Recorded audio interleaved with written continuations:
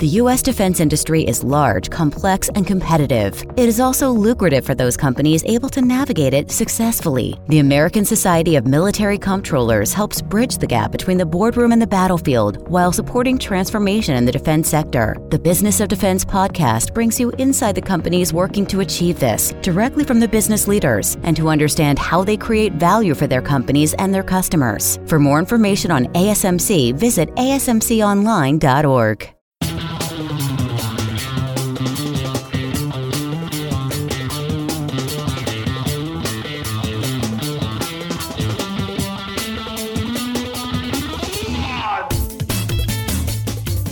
Hello and welcome to the Fish Nerds, the show about fish, fishing, and eating fish. I'm Clay Groves, Chief Executive Fish Nerd of the Fish Nerds podcast, your host and licensed fishing guide. I'm super happy to be here. I'm super happy you're listening.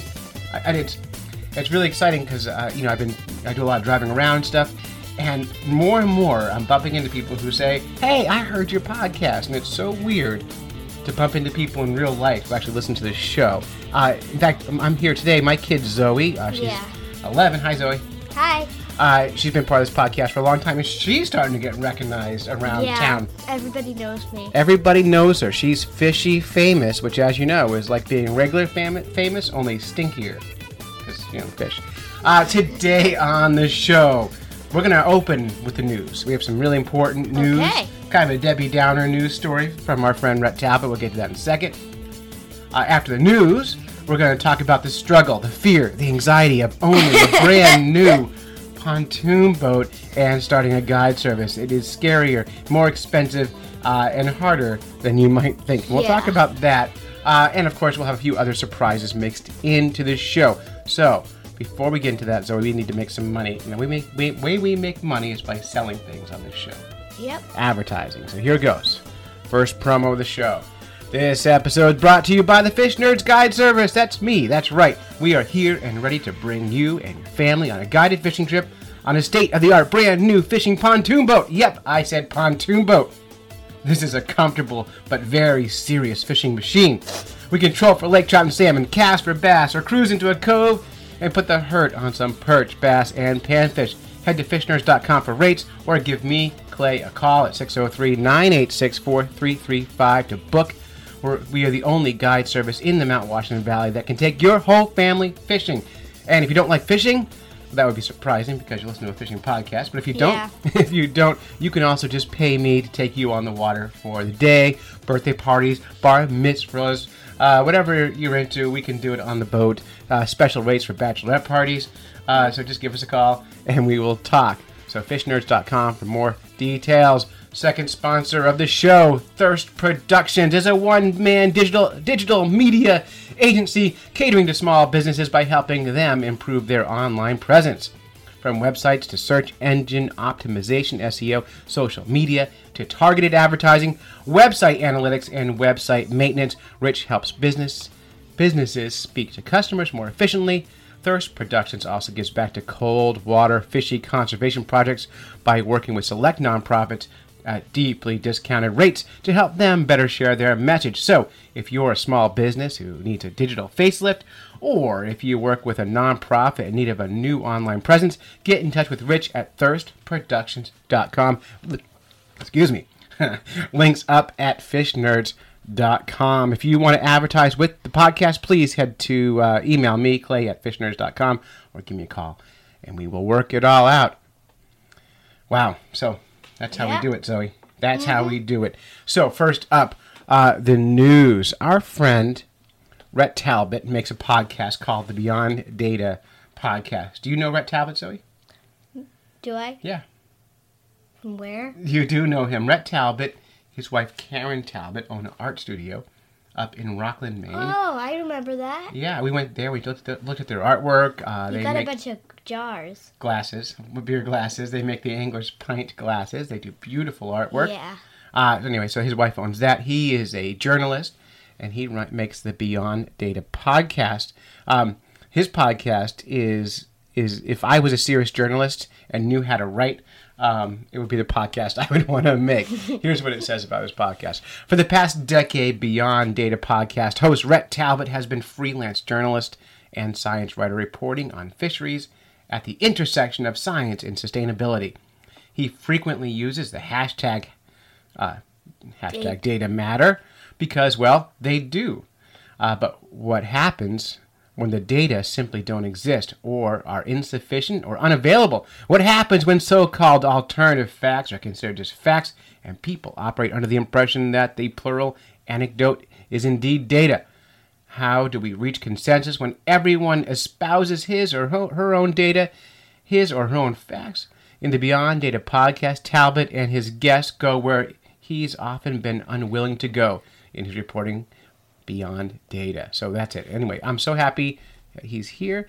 And again, you can get his show at beyonddatapodcast.com or wherever you get your podcast.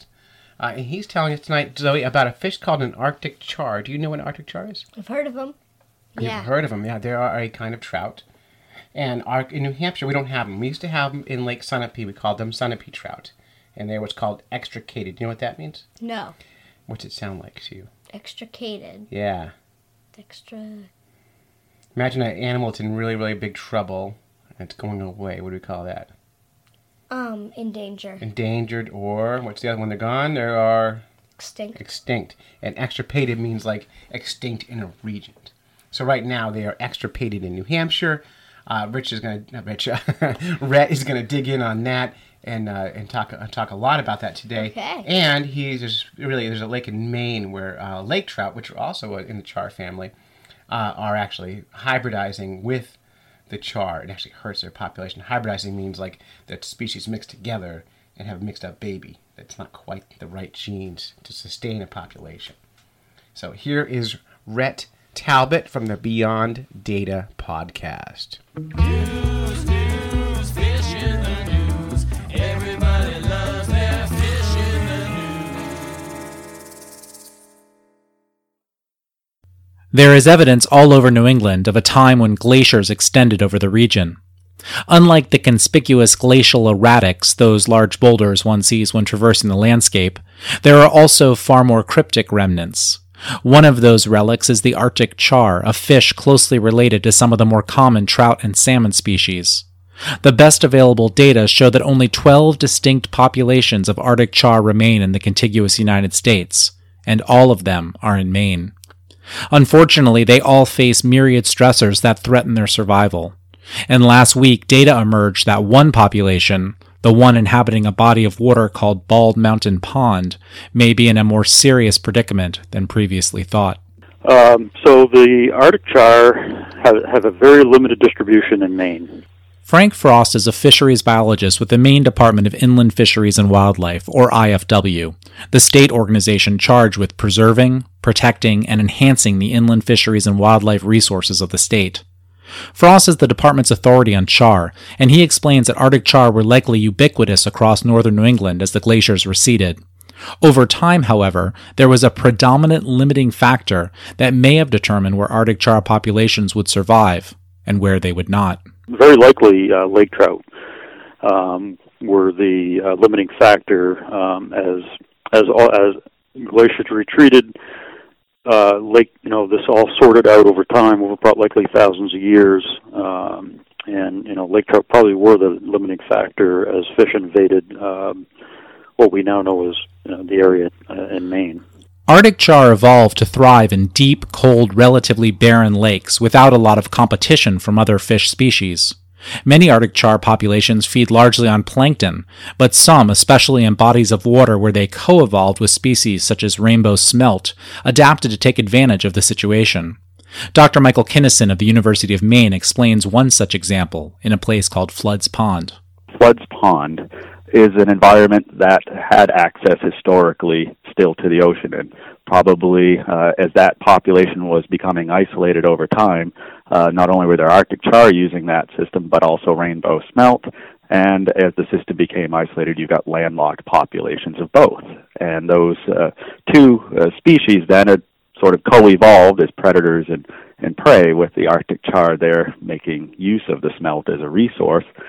Because of that population of Arctic char tend to be bigger. They tend to have bigger heads, other features for eating something like smelt. In areas where rainbow smelt and Arctic char didn't co-evolve, as they did in Flood's Pond, a very different scenario can emerge.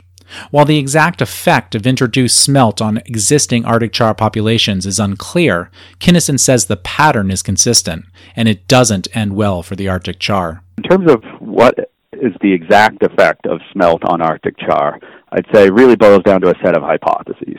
We haven't had a set of very specific experiments to understand the exact interaction, but we know the pattern. The smelt are introduced into a number of these bodies of water, and almost as soon as smelt are noticed, there seems to be a declining trend in catch of the Arctic char by anglers or during some survey work by Maine Department of Inland Fish and Wildlife. In Bald Mountain Pond, rainbow smelt were first observed in 2014 by IFW biologists.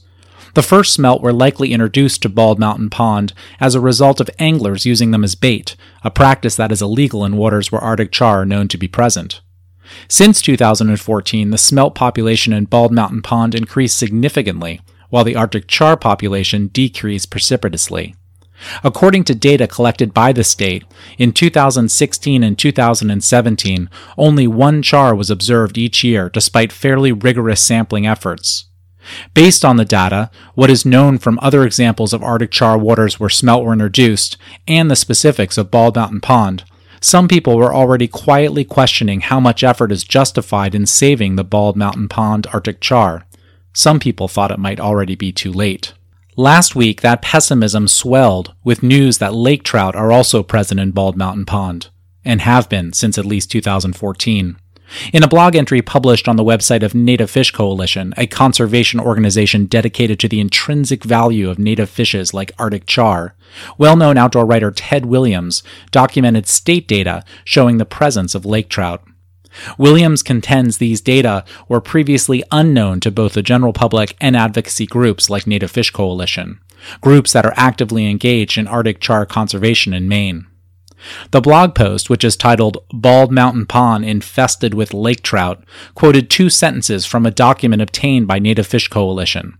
Those sentences read as follows. In addition to smelt, lake trout have been confirmed in Bald Mountain Pond. In 2014, a 15-inch lake trout was captured in a gill net. In 2015 and 2016, anglers reported catching 2 additional lake trout. And most recently, in 2017, 2 lake trout were captured in gill nets with lengths of 23.6 inches and 29.5 inches. IFW's Director of Fisheries and Hatcheries, Francis Brodigan, confirms that the document obtained by Native Fish Coalition and referenced in Williams' piece was a handout he circulated at a recent meeting of the Heritage, Brook Trout, and Char Working Group, and that the data are in fact correct. The working group was organized by IFW in 2017 and is made up of IFW staff as well as members of the public, including representatives of Maine's Aquaculture Association and Maine Audubon, as well as prominent Maine conservationists and angling advocates. The working group's meetings are open to the public, which is why IFW sent the requested documents to Native Fish Coalition, which did not have a representative at the meeting. Williams, by way of Native Fish Coalition, declined to be interviewed for this story, but Brodigan says the department made no effort to hide the presence of lake trout in Bald Mountain Pond from the public. There's nothing being hidden. I guess I don't know why there was some expectation that anything that we found that would be different in any of our lakes and ponds statewide would be advertised as that. Usually, if we have some new infestations that are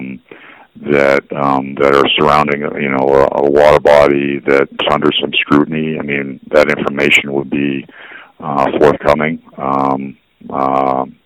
I guess I would say we've been forthcoming. The meeting that I recently had, I took a look at the available information that we had up until that point in time and presented it. I mean, I don't know what else I could say. I mean, I don't think we've been holding anything back from anybody. There seemed to be some suggestion, I think the way the comment was phrased, that, we should have reached out to the Native Fish Group, I guess, to let them know.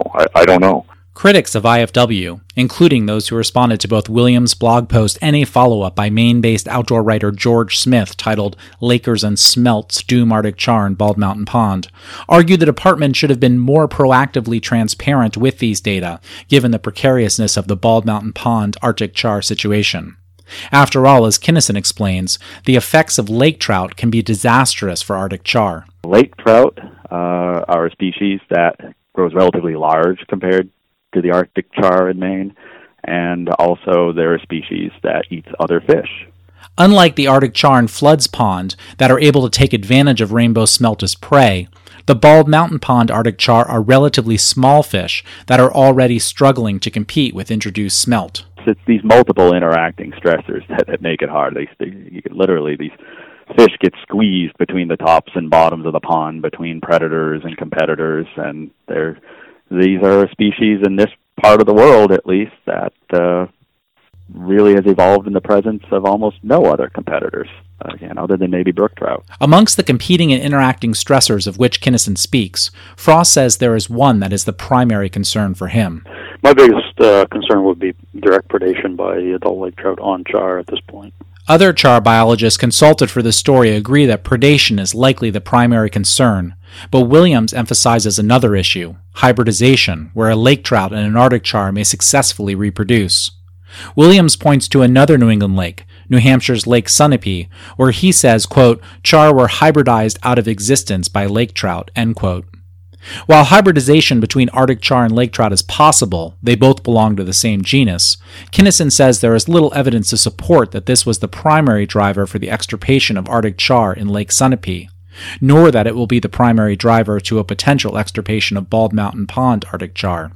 So it can happen, and it may have been part of the story for Sunapee Lake that the two hybridized. It's a hypothesis more than anything. While hybridization between Arctic char and lake trout in Bald Mountain Pond may not be the biggest risk, it is still a significant risk, especially when one considers extreme measures used successfully in other Arctic char waters in Maine.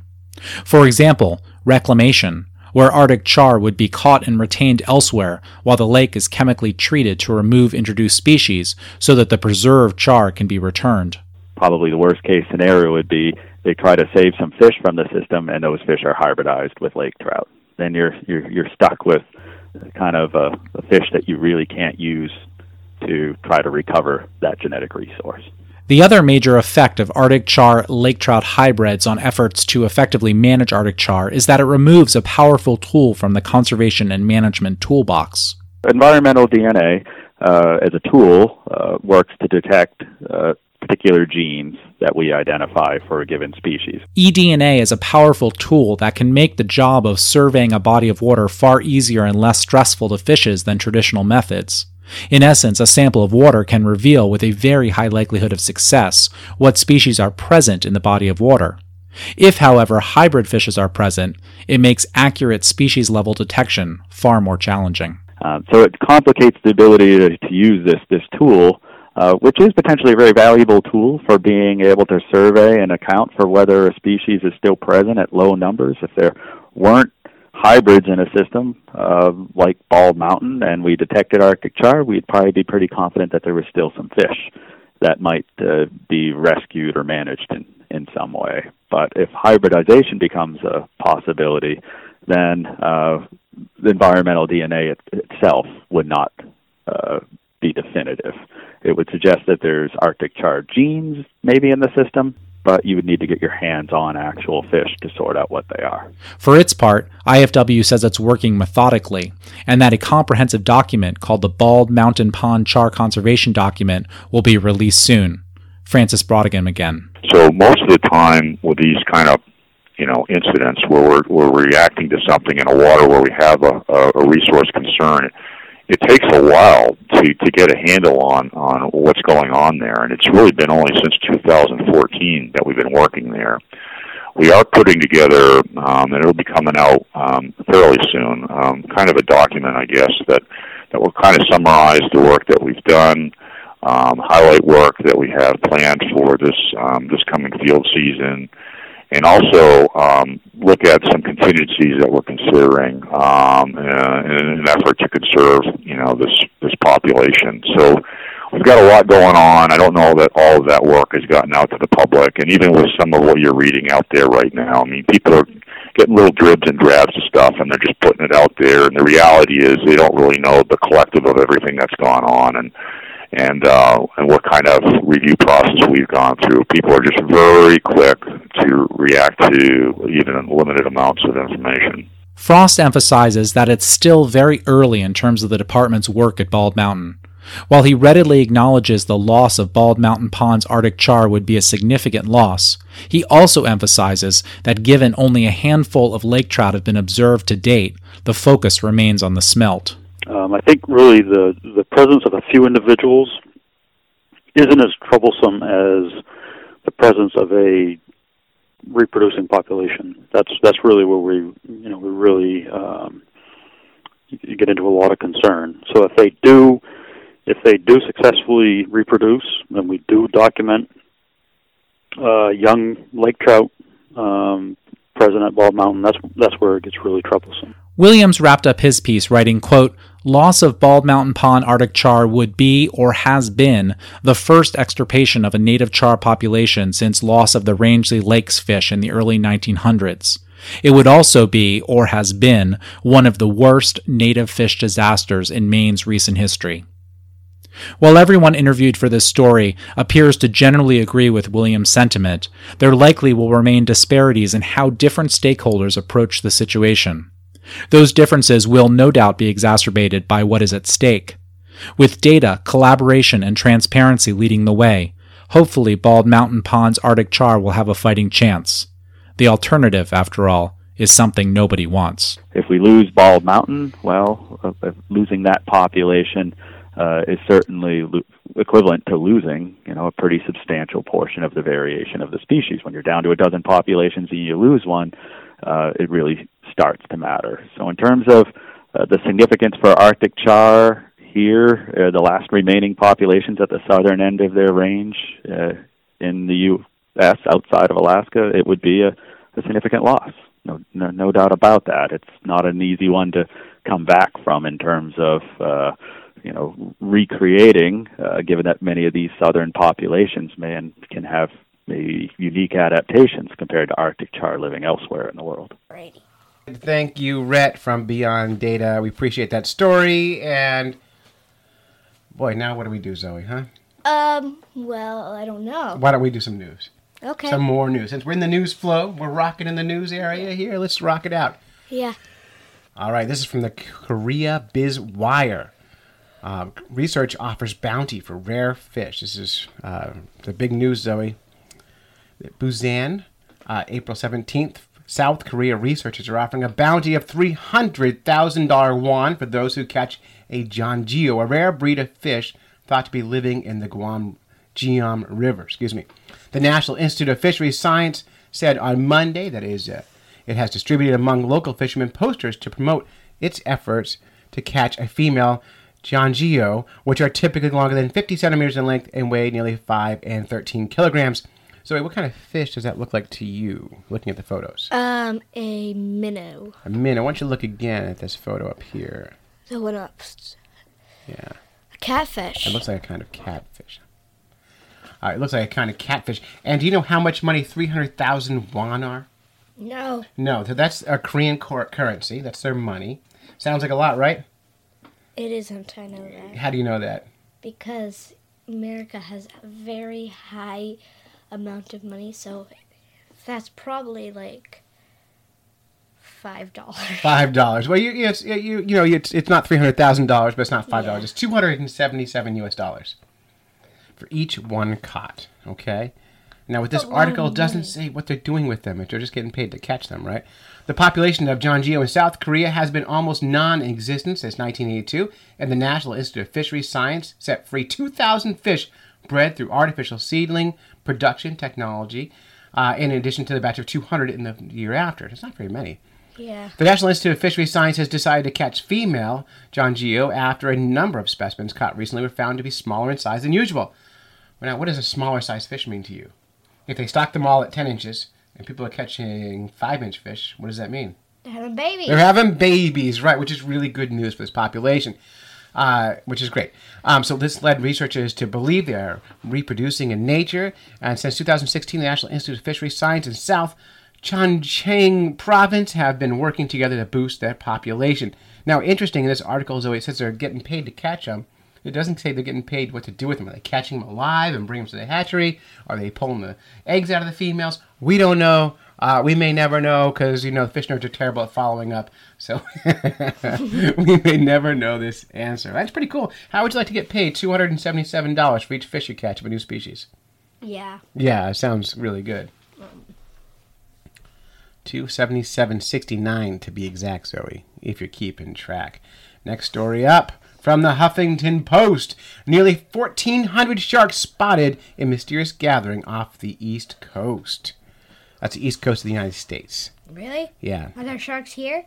Not here, I mean like... Oh, excuse me. Ad playing. That's weird. A series of aerial photographs found the largest congregation of basking sharks ever reported. So, Jeez. nearly 1,400 basking sharks were spotted in aerial photos in a puzzling gathering off the East Coast of the U.S. Do you know what basking sharks eat? Food? Come on. Fish? No, basking sharks are plankton eaters. Baskings. Basking sharks. Can you name another plankton-eating shark? Whale shark. Whale shark, right. So basking sharks are actually the second biggest shark, and the whale shark being the biggest shark, right? Mm-hmm. All right. Yep. Dangerous fish, right? Super scary if you're a plankton. Not so scary if you're a person. The unusual plankton-eating basking sharks are the second largest fish in the world, surpassed only by the Whale shark, and have been generally believed to be solitary swimmers.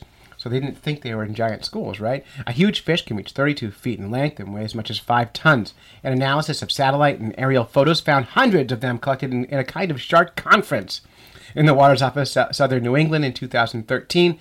According to a new study, scientists suspect the gathering wasn't related to mating. The animals were all classified as either adults or juveniles, according to research published this month in the Journal of Fish Biology. Researchers speculate the sharks have been in a feeding frenzy of plankton. See, dangerous for the plankton. In that area before setting off on their annual autumn migration south. So they're still not sure why they're getting together. Yeah. But it's really fun for them because you get all these fish in one place, and that's exciting for them to study and also see the population. It's pretty easy to count them. It's easy to count them all in one place. But the other thing is populations of these fish have been really, really low. So seeing 1,400 in one space is a large chunk of the overall in the entire world. These fish are very, very rare fish. So that's really exciting for scientists. Anyway, they're going to keep studying them. And now they've been found up to 10 significant aggregations of basking sharks between 1980 and 2013.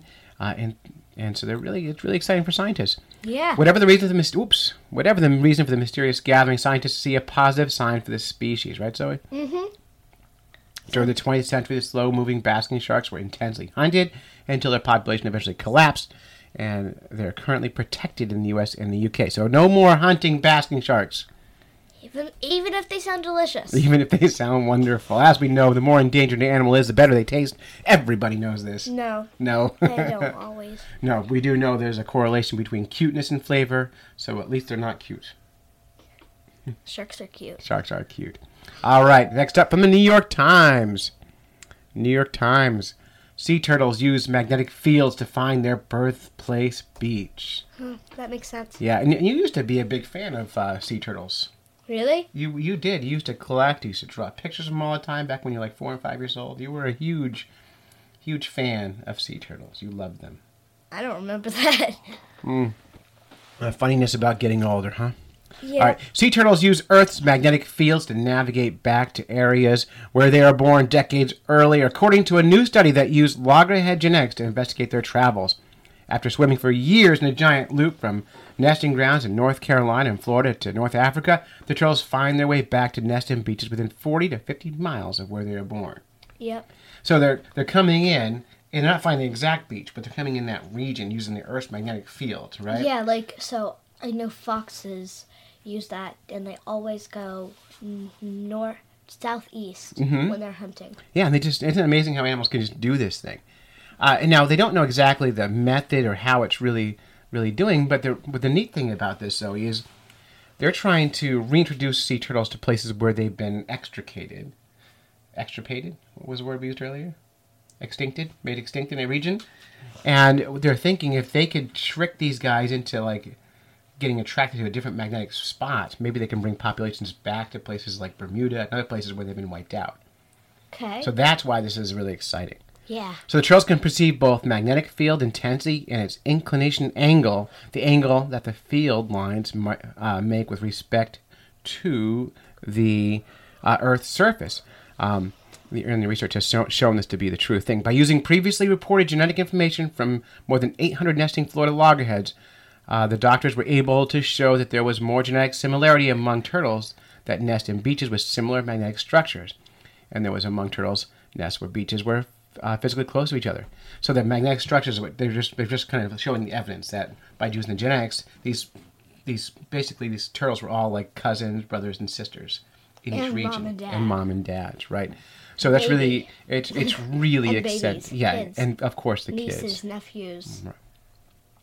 It's also a better predictor for environmental conditions like beach temperature, he said. Loggerhead turtles are known to nest in Florida's Gulf as well as the Atlantic coast, with some apparently nesting on both sides of the peninsula at different parts in their life, which is fun. And the magnetic fields in each part are also different, so the turtles go back to kind of in that region. This is kind of exciting turtle news, Zoe. Yep. All right. Here's a kind of a fun fact. The hard thing about bringing turtles back is out of 1,000 babies born, how many do you think live to adulthood? 2. 2, yeah, 1 or 2. And that's true among a lot of animals and fishes. We see that in salmon. You might see 100,000 born and 1 or 2 coming back to life. Or 3. Or 3, yeah, just a handful of them, not many. So the percentages are really, really low. And that's kind of one of those facts about when we learn about evolution and natural selection. One of the things Darwin said is all animals have more babies than can ever live to become adults. And it's totally true. And yeah, it was true for humans, too. It used to be true for humans, and it still kind of is. We still lose some babies, but we're getting really better. You know, it used to be like 50 years ago, 100 years ago, people would have 8 or 10 kids, and like 4 or 5 would die. Yeah. So we always had like dead brothers and sisters everywhere. Now we mostly live to be adulthood because of better science, and now we're having less kids. So that ratio is still kind of probably the same. Yeah. So, yeah, there's some news for you. Whoo, hoo, hoo. All right. Hey, Zoe. What? What do you call a fish with no eyes? Good one. Hey, so we're approaching our 200th episode. 200 episodes. Can you believe, Zoe, making the podcast for almost 5 years? Yeah. Yeah, you can believe that? Because you've seen it. Yeah. And how old were you when we started making this show? 6. 6 years old. 6, so 5 or 6. You're 11 when I was now. kindergarten. Yeah, if my math is good, you're 11 now. Yeah. I'd be 6, but I could have been 5. Yeah, so for about half of your life, I've been making this silly podcast. And so as we approach our 200th episode, we're going to do a live recording on a boat, on our new boat. We'll talk about it in a little bit. On Selkirk Silver Lake, the worst lake in New Hampshire. And we're going to be mixing in jokes from listeners in between segments. So we're asking everybody to call 607-378-FISH and leave us your best or worst fishy joke. Zoe, do you know any fishy jokes? Oh, yeah. Oh, yeah. We're going to hear a couple here from Zoe right now. What do you call a kitten mixed with a fish? That would be a catfish. No. No, what is it? A piranha. Get out of my house. I can't wait till you move out. Give me another one. That was terrible. How are fish and music the same? How are fish and music the same? I don't know. They both have scales. I like you less and less the more I talk to you. Why are fish so bad at basketball? I don't know. They don't like getting close to the net. I hate this. Please do not call 607-378-FISH with your fishy jokes. You got one more? What is the best way to communicate with a fish? Tell me. Drop a line. Oh. I have a couple more. I got one. And what did the Pacific Ocean say to the Atlantic Ocean? Nothing. It's just waves. What is a blue whale's favorite James Bond film? I don't License to Krill. What did the tide pool say to the other tide pool? Show me your muscles. Where does seaweed look for a job? In the kelp wanted. Have you heard about the restaurant that caters exclusively to dolphins? No. It only has one customer, but at least it serves a porpoise. What lies at the bottom of the ocean and twitches? a nervous wreck. A salmon walks into a vegetarian restaurant and the waiter says, "Sorry, we don't serve fish." Walk, walk. All right. Hey, so call 607-378-FISH. Leave us a message. Yeah. If you own a company or a business, you're welcome to plug, or a website or a blog, whatever. Plug whatever you want. Here's an example. We had a friend call in from another podcast and leave us a fishy joke, and I'm going to play that right now. Hey, Clay and Fish Nerds. Congratulations on 200 episodes. Holy crap, that's amazing. Good job. We're trailing behind you guys. I'm Adam. I'm with the Twisted 10 and the Living Podcariously podcasts. We're almost at 100 on Living Podcariously, so trust me, I know what it takes to get to, well, at least that far, not necessarily to 200. But anyway, congratulations. That's kick-ass. All right, so here's a joke for you. One day, two guys, Joe and Bob, were fishing. A funeral service passes over the bridge they're fishing by. Bob takes off his hat and puts it over his heart. He does this until the end of the funeral service. Joe then looks at Bob and says, "Gee, Bob, I didn't know you had it in you." Bob replies, "It's the least I could do. After all, I was married to her for 30 years. Congratulations, guys. Super happy that you guys made it to 200. Can't wait for 200 more. All right, have a good one. And we're back with a vengeance. This time it's personal. So, we got a new pontoon boat, didn't we, Zoe? Yes, we did. What kind of boat did we get?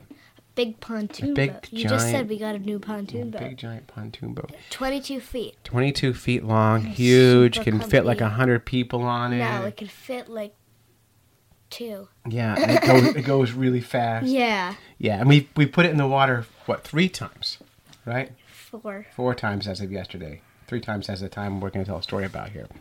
So, so as you might know, do you know what BOAT stands for? B-O-A-T? It's not a real word, you know. Boat's not a real word. No, it's, what do you call a bunch of letters that go together to spell a word that means something else? Like scuba, or...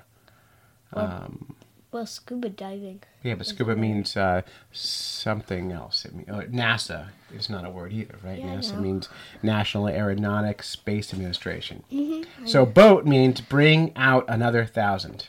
No, it doesn't. Yes, it does. Because every time something breaks on a boat, guess how much it costs? 1,000. $1,000. We learned this The hard the way. hard way. Yeah. A couple nights ago, we were launching the boat for our first sunset cruise. And this is a big pontoon boat in a lake called Conway Lake. And it's got a really sharp turn in it. And Zoe was helping me guide in, doing a great job. And we're keeping the wheels on cement and doing a fine job. And all of a sudden, we heard this horrible crunching sound. Should we call the sound? Yeah, it was like... And I stopped the car and I get out, and a tree branch was overhanging, and it grabbed what's called the bimini top, which is the... That was after we got down, though. Past it. Right, but it grabs the top, it popped it open, and twisted it, and bent it, and ruined it. Yeah. Yeah. And this was the first damage the boat had caused. And like any good dad, the first thing I did was blame my kids and yell at them, which I'm sorry for. I really did. I was like so mad, but I wasn't mad at you, Zoe. I was just mad. Yeah. And I yelled at you because you were the one standing there. If anyone else had been standing there, I would have yelled at them. Yeah. And that's what normal dads. That's normal for dads to do that kind of thing. But anyway, we broke the boat, and I ordered a new part for it. It'll come in a few weeks' time, and we'll be back to zero again. But man, I'll tell you what, owning a new boat is so fun. Oh man, it is. It's a fast boat. It's a fishing machine, and it's expensive. And so when things break, it hurts. Holy smokes! So I felt. Plus you have a kayak. What was I most afraid of after breaking the boat? Mom. Telling Mom. Yeah, I was super afraid to tell Mom. I was like, oh my gosh, I have to go home and tell my wife I broke a brand new boat. And of course, she's not terribly surprised I break things because I break things all the time. And I'm going to try really hard not to break this one again, but it's going to happen. Man, I'll tell you what, though, owning a boat and a guide service is expensive. We've made no money yet this season, and we're already in the hole. So We have no money right now. no, we're busted. Yeah, Like $20. we're going to have to eat our own chickens. Yeah. No, we're not going No, to. we're not. All He right. really just punched his nose. Yeah. All right. So Zoe, another way this podcast is funded is through Patreon. Patreon is a website that helps crowdfund art projects like a podcast. Yeah. If you want to support this show, go to patreon.com/fishnerds, and we're asking all listeners to give us $1 an episode. Zoe, if everybody did that, give us $1 an episode, we would make enough money where I can quit my job and be a full-time podcaster. Really? And you can still go to college. Full-time podcaster and person. And fishing person, right? And you still be able to do that. Anyone who donates any month, at any amount, will be entered into a monthly raffle. We give away fabulous prizes like Fish Nerds hats and fishing lures and decals and all kinds of fun things. Yep. And in addition, if you give us $2 an episode, we'll give you a Fish Nerds Hoorag. At $5 an episode, we'll give you a Fish Nerds beanie. At $25... Zoe, we will mention your business on the podcast. And give you all the other things. And give you lots of other stuff, like our friend Josh Lopes at lopestax.com. If you need help with your taxes or you need money help, he is your guy, and he's our friend, and he gives us lots of money, and so we love him. We would love him anyway, but we love him more because he gave us $25 an episode. All right, so go to patreon.com/fishnerds and help us crowdfund this show. Zoe, people love our podcast. Yeah, I know. And they tell us by going on Apple Podcast and leaving us a review. And so I'm going to end this show today with reading podcast reviews. All right. This is my favorite. What's that say right there?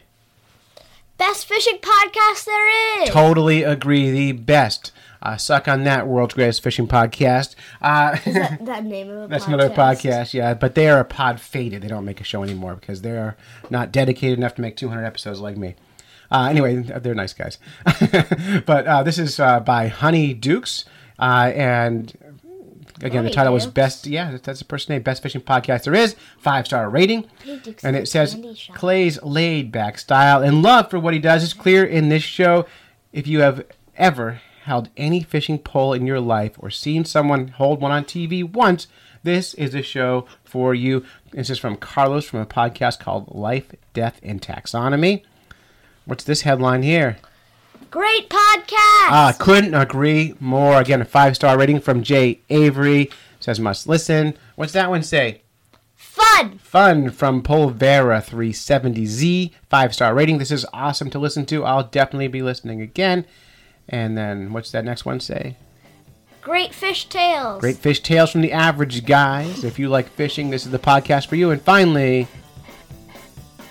Nerdy by Another World audiobooks.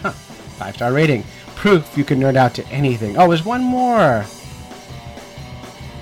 You read that perfectly by Mom 2014. 5 stars. So into this right now. Love it.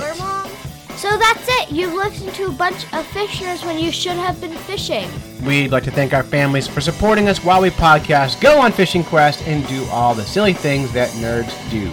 Special thanks to Rhett Talbot from the Beyond Data Podcast. You can find that great show at beyonddatapodcast.com. Thanks, Z. So until next time, follow the code of the Fish Nerds. Spawn early and often. Avoid free lunches with strings attached.